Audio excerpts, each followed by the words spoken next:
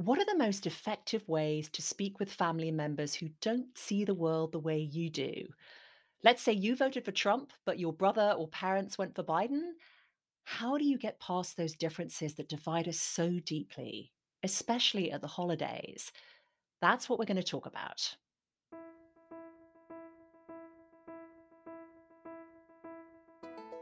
This is Let's Find Common Ground. I'm Ashley Milne-Tyte. And I'm Richard Davies. Today, a mother who voted for Donald Trump and her daughter who supported Joe Biden and put out a yard sign in a mostly Republican neighborhood. They discuss with each other and with us how they deal with difference. Rebecca Curl is a managing partner at the nonprofit group Living Room Conversations. She's a founding member of the Utah Dialogue Practice Network.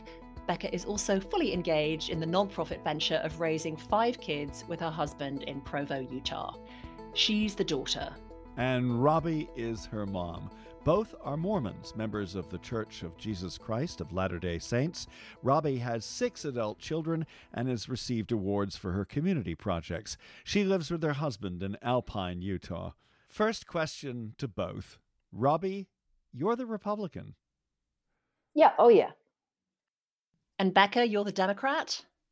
I'm all over the place. I'm a little more varied. I even with the local candidates, I'll look into. I voted for a libertarian this time. I voted for someone from Utah United Party. I voted for Republicans and I voted for Democrats. Robbie, you're the Republican, as you say, but that doesn't always mean you go for all the party's candidates. I think in the past, if I didn't know a candidate, I definitely voted a straight Republican ticket. These last 2 elections, I have not. And I don't know if that I feel more like, really, like you're saying you want this person. Do you even know them?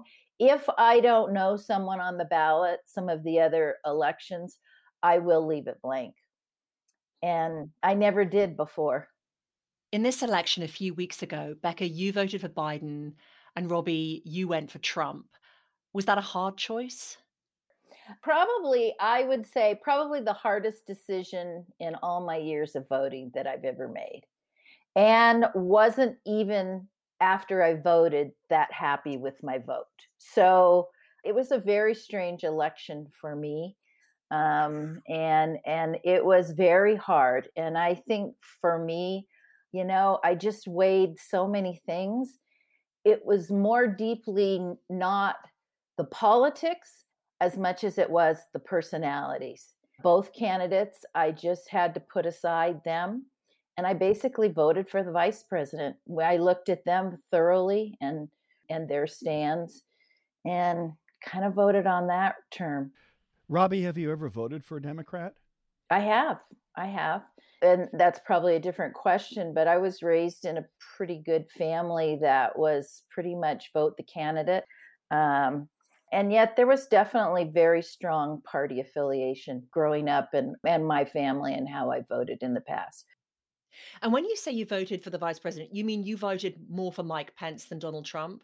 Yes. I'm sure the embarrassment factor is there. We've lived overseas several times. Donald Trump, for me, is sort of an embarrassment and how people perceive him and some of the things he says. I wish someone had just told him to lay off all his Twitter feeds and all his comments. And, if it sounds shallow to say I think Pence would be more presidential, I do. What else do you like about Pence? We don't hear a lot about Pence, I feel, because Trump sort of sucks all the air out of the room. Correct. I just think, to me, he seems, and I could be totally wrong, he just seemed more moderate. I think he has the best interest. I liked him. And to be honest, if I compared the 2 vice presidential candidates, I liked him better than Kamala because he fits more my, traditional Republican views, where she, to me, is very not middle of the road Democrat. Becca, we've not spoken with you yet. You voted for Joe Biden. Was your vote difficult? Yeah, listening to my mom talk, I know something that we talked a lot throughout this whole process. And one of the things that she brought up as a concern, which I think kind of led to the vice presidential pick, correct me if I'm wrong, Mom, was that both presidential candidates, they would end up being the oldest, president to take office. And I think that I heard that on a larger stage as well, just this concern over, whether you end up with someone with the vice president having to step up into the role of president at some point during the next term. So I think, Mom, wasn't that part Yeah, of definitely. Yeah. Definitely. The decision was hard for me as well. I'm unaffiliated, so I go back and forth. I voted for President Obama. I voted for Mitt Romney. I kind of look at the whole package. That being said, I wasn't overly excited about either of my options again this election. And I think that what I've discovered is that everyone kind of has a line they have to draw in the sand. So there are things about Biden that I didn't necessarily like or resonate with. Um, there are things about President Trump that I definitely don't agree with. And then at the same time, I always try to kind of pull back and think about, well, the people that support him, why are they so drawn to him? Like, what is it about him that resonates with people? And I think there is like a certain draw to someone who's not, who seems more common, who's not like politically really polished, who just tells you like it is. And I think that I can appreciate that. I can appreciate him, challenging some of the things that we've done for so long, that would appeal to people, like pulling out of the Paris Accords and things like that, where it's just like he's ready, he's just going to do things his own way. And I can appreciate how that might appeal to people. For me, it's the line in the sand was kind of like what my mom referred to, just so many of the things he says kind of rub up against my personal moral values. Like, he doesn't, like, it's all about him. And I think that when you have a position of power, part of that responsibility is to look out for the people who have no power. And I think for me, like, immigration was definitely something that I had to draw a line, or the refugee population and the migrant population, just these people that are kind of on the fringes and are more marginalized. And I've worked with marginalized populations before. So that for me was where I had to draw the line. And Becca, you went public with your decision. For the first time, I put a political sign in my yard, which I've never done before. And it was terrifying. My mom knows the first time I put it up, my in-laws are definitely conservative. And I took it down before they came to our house the first time because I wasn't ready to talk to them about it. Whereas with my parents, even though I knew that they were back and forth and have traditionally been more Republican as far as their voting goes, I felt like I had the relationship enough to leave it when they came and talk about it and how it was scary. Yeah. So Becca, talk about that. You put a yard sign up for Joe Biden, Mm-hmm. And you had a range of reactions. Is it fair to say? Yeah, I definitely did have a range of reactions. We live right by a high school, and one morning I was taking my 14-year-old to school, and these high school students walked by and they started like swearing about the sign, like while my son was outside, which was a little nerve-wracking. Because to be clear, you live in Provo, Utah, and that's a pretty conservative area. It is overwhelmingly conservative. There was a little pocket of a little area in Provo that went blue, that showed up as a little blue hotspot. Other than that, it's Park City and Salt Lake City, and the rest of the state is overwhelmingly conservative and Republican.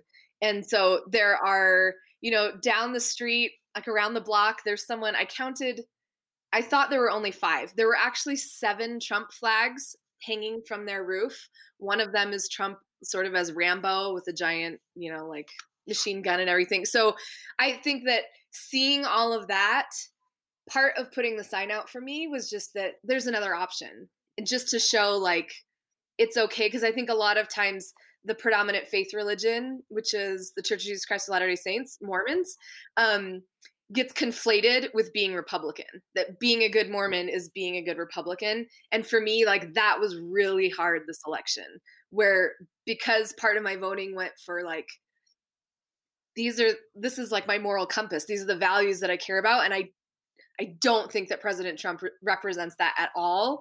So it was like my faith was pulling me to vote one way, whereas, you know, my community overwhelmingly, their faith was pulling them to vote another way. So it was really tricky, and I was really nervous. But I did have people that I hadn't even talked to, that they would walk by walking their dog and be like, "We saw that you put your Biden sign out, and thank you. And there aren't very many of us." And so I think it was affirming in the end, but it was also nerve wracking. How did it go down with your church family? I mean, did you discuss it with people at church, or did they discuss it with you, perhaps?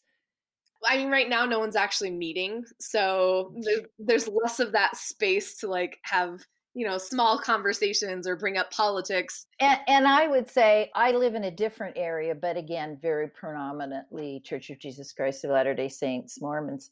And for my neighborhood and area, I think a lot of my friends felt the exact same way I did. It wasn't a happy vote. We may have voted for Trump, but it wasn't that any of us were passionate about it. I think when I talk to my friends and stuff, we really wish there'd be some alternatives. Is it time that we have more than two parties? And I know on the ballot, I saw all these other parties listed that I had no idea about. It was very interesting, and not as many signs as I would have thought around where I lived. It to me showed there was a little bit of apathy. There were a lot of people that, you know, we may have voted for Trump, but we weren't going to put a sign out just because it wasn't a firm vote. It wasn't like it used to be. And I remember as a child, I mean, I think I was in junior high. The Nixon campaign headquarters was down the street. Every junior high kid went.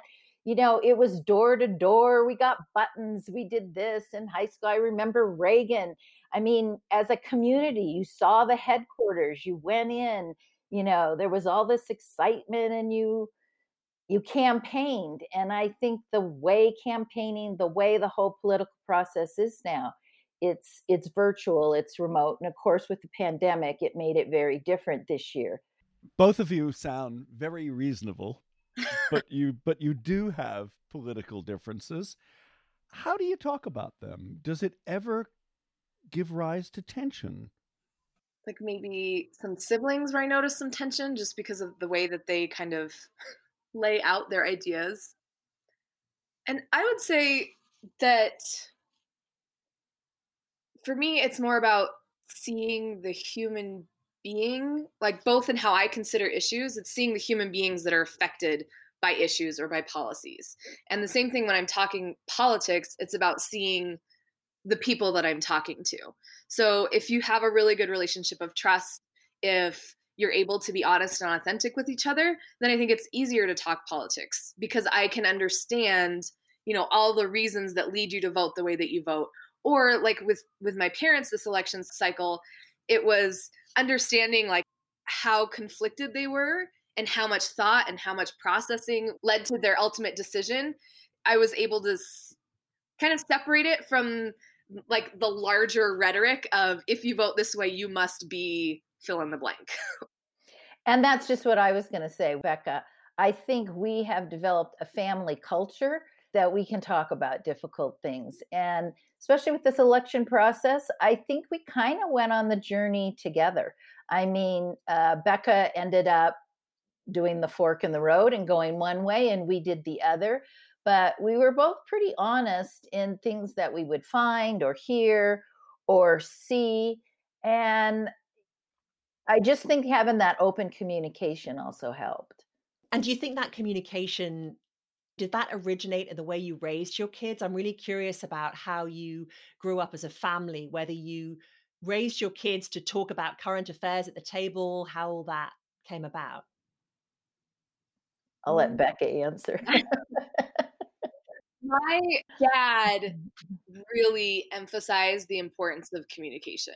And it wasn't something that I always appreciated. I remember even, there was a time where I didn't like face-to-face communication, which is interesting based on what I do for a living now. But he would write me a note and I would read the note and then I would respond. Like, it was easier for me. But it was so important that there was communication for him, that he was willing to kind of think outside the box. And I think that, there are 6 of us children. I'm the oldest. And we all have very different lives. And, we all look at things in a different way and bring a different perspective. But I feel like we were always able to be ourselves. Yeah, I would agree. I think too, one of the practices we did was at the dinner table. Dinner table was not just a time to complain or whatever. And Becca's whole life, we do highs and lows. So you go around the table and you say what your low was today and what your high was today. And I think that opened up communication at a really young age. And I mean, I think Becca still does it with her kid. We still do it, and we do it with our grandkids. And I just think having that open communication, because on the political spectrum, I think of the 6 kids, I think 5 of the 6 all voted for Biden. And I'm perfectly fine with that. And we all have talked about it.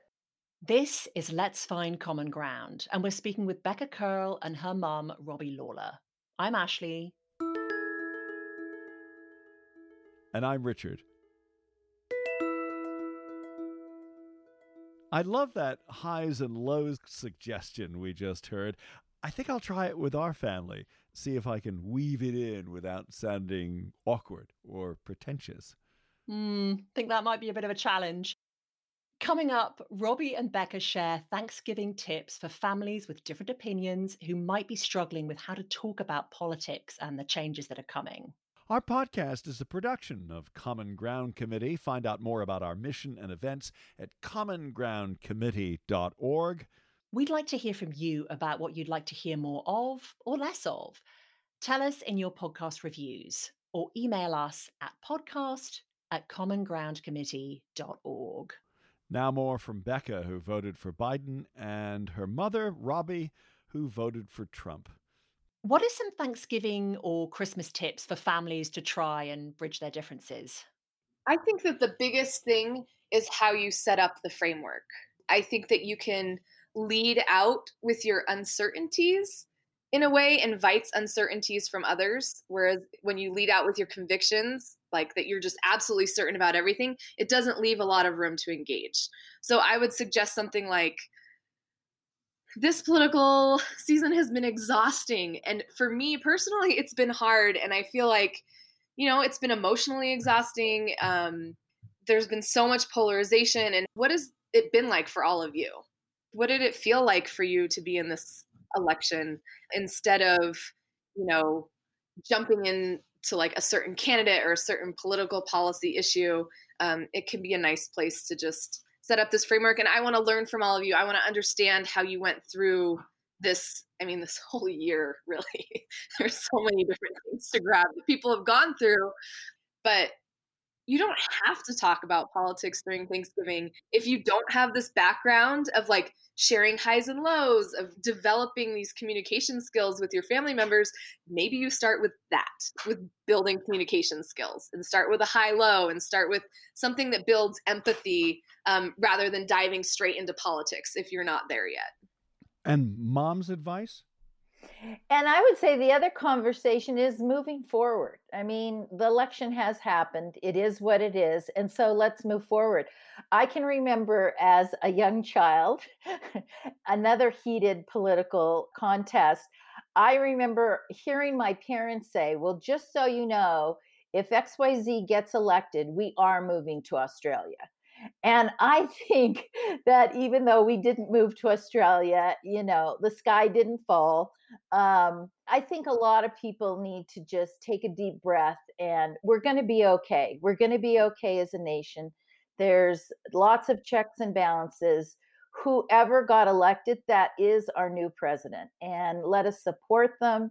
And let's move forward. And as a family, being able to talk about those things.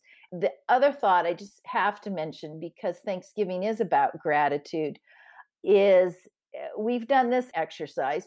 And that is say what you're grateful for, thankful for each person.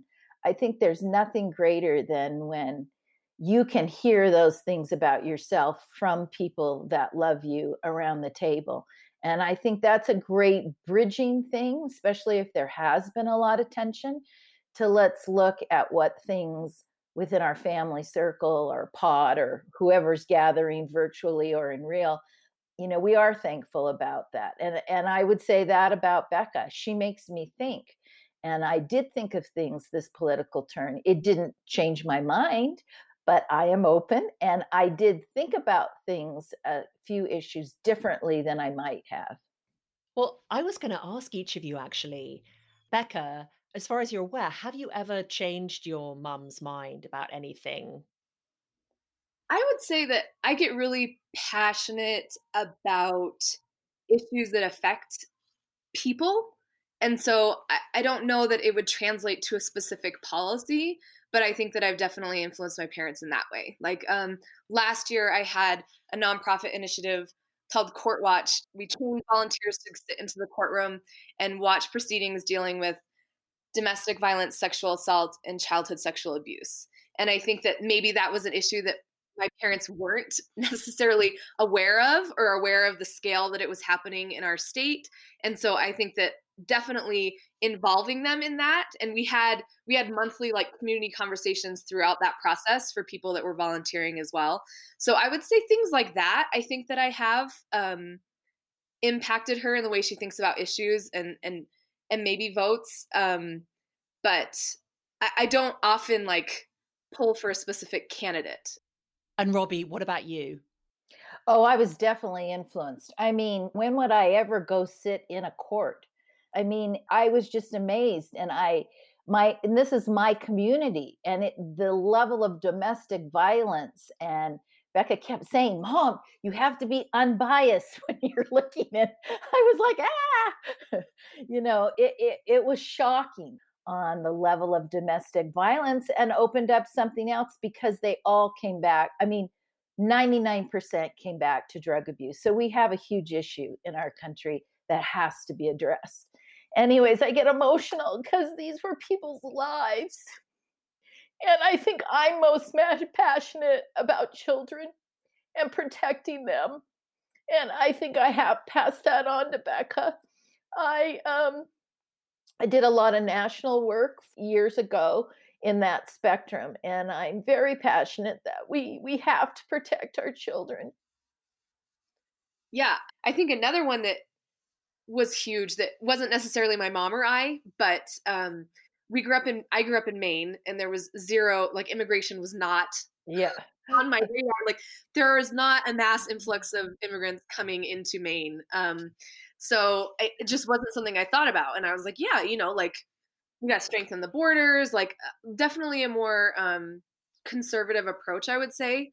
And then my sister married someone who was undocumented, who just got his citizenship like a couple of weeks ago after a Yeah. very long time. But like knowing him and his story, I think I would say impacted both of us Yes. how we vote on that. Let's talk about political stereotypes. Journalists like myself usually speak of politics in terms of right versus left or how the two parties oppose each other. But you're speaking with a lot more nuance, and that might surprise some people who think that all Mormons or members of the Church of Jesus Christ of Latter-day Saints are conservatives and all think the same. Becca? Yeah, and I think honestly that was the biggest concern putting the sign out, is that people would make assumptions about who I am based on like this outward label that I just gave myself and my household. And I think it's the same thing even in family dynamics, like that, on some level we hear a piece of information, and because the media like reinforces that polarization or those stereotypes, that we assume intent behind like how people vote or what people do. And I think that's another really interesting thing to explore at your table, over Thanksgiving, is what assumptions do you think people make about you? And what would you want people to understand about you? That this extreme polarization doesn't help anyone, And because we get these more extreme voices or stereotypes, it makes it hard just to see each other and to understand that there is definitely more nuance in what people are bringing to the table and how they're making decisions. And I think if we take a step back from all the biases, and whether that's religious, whether it's political, whether it's whatever, I do in the end feel we have more in common than we have apart.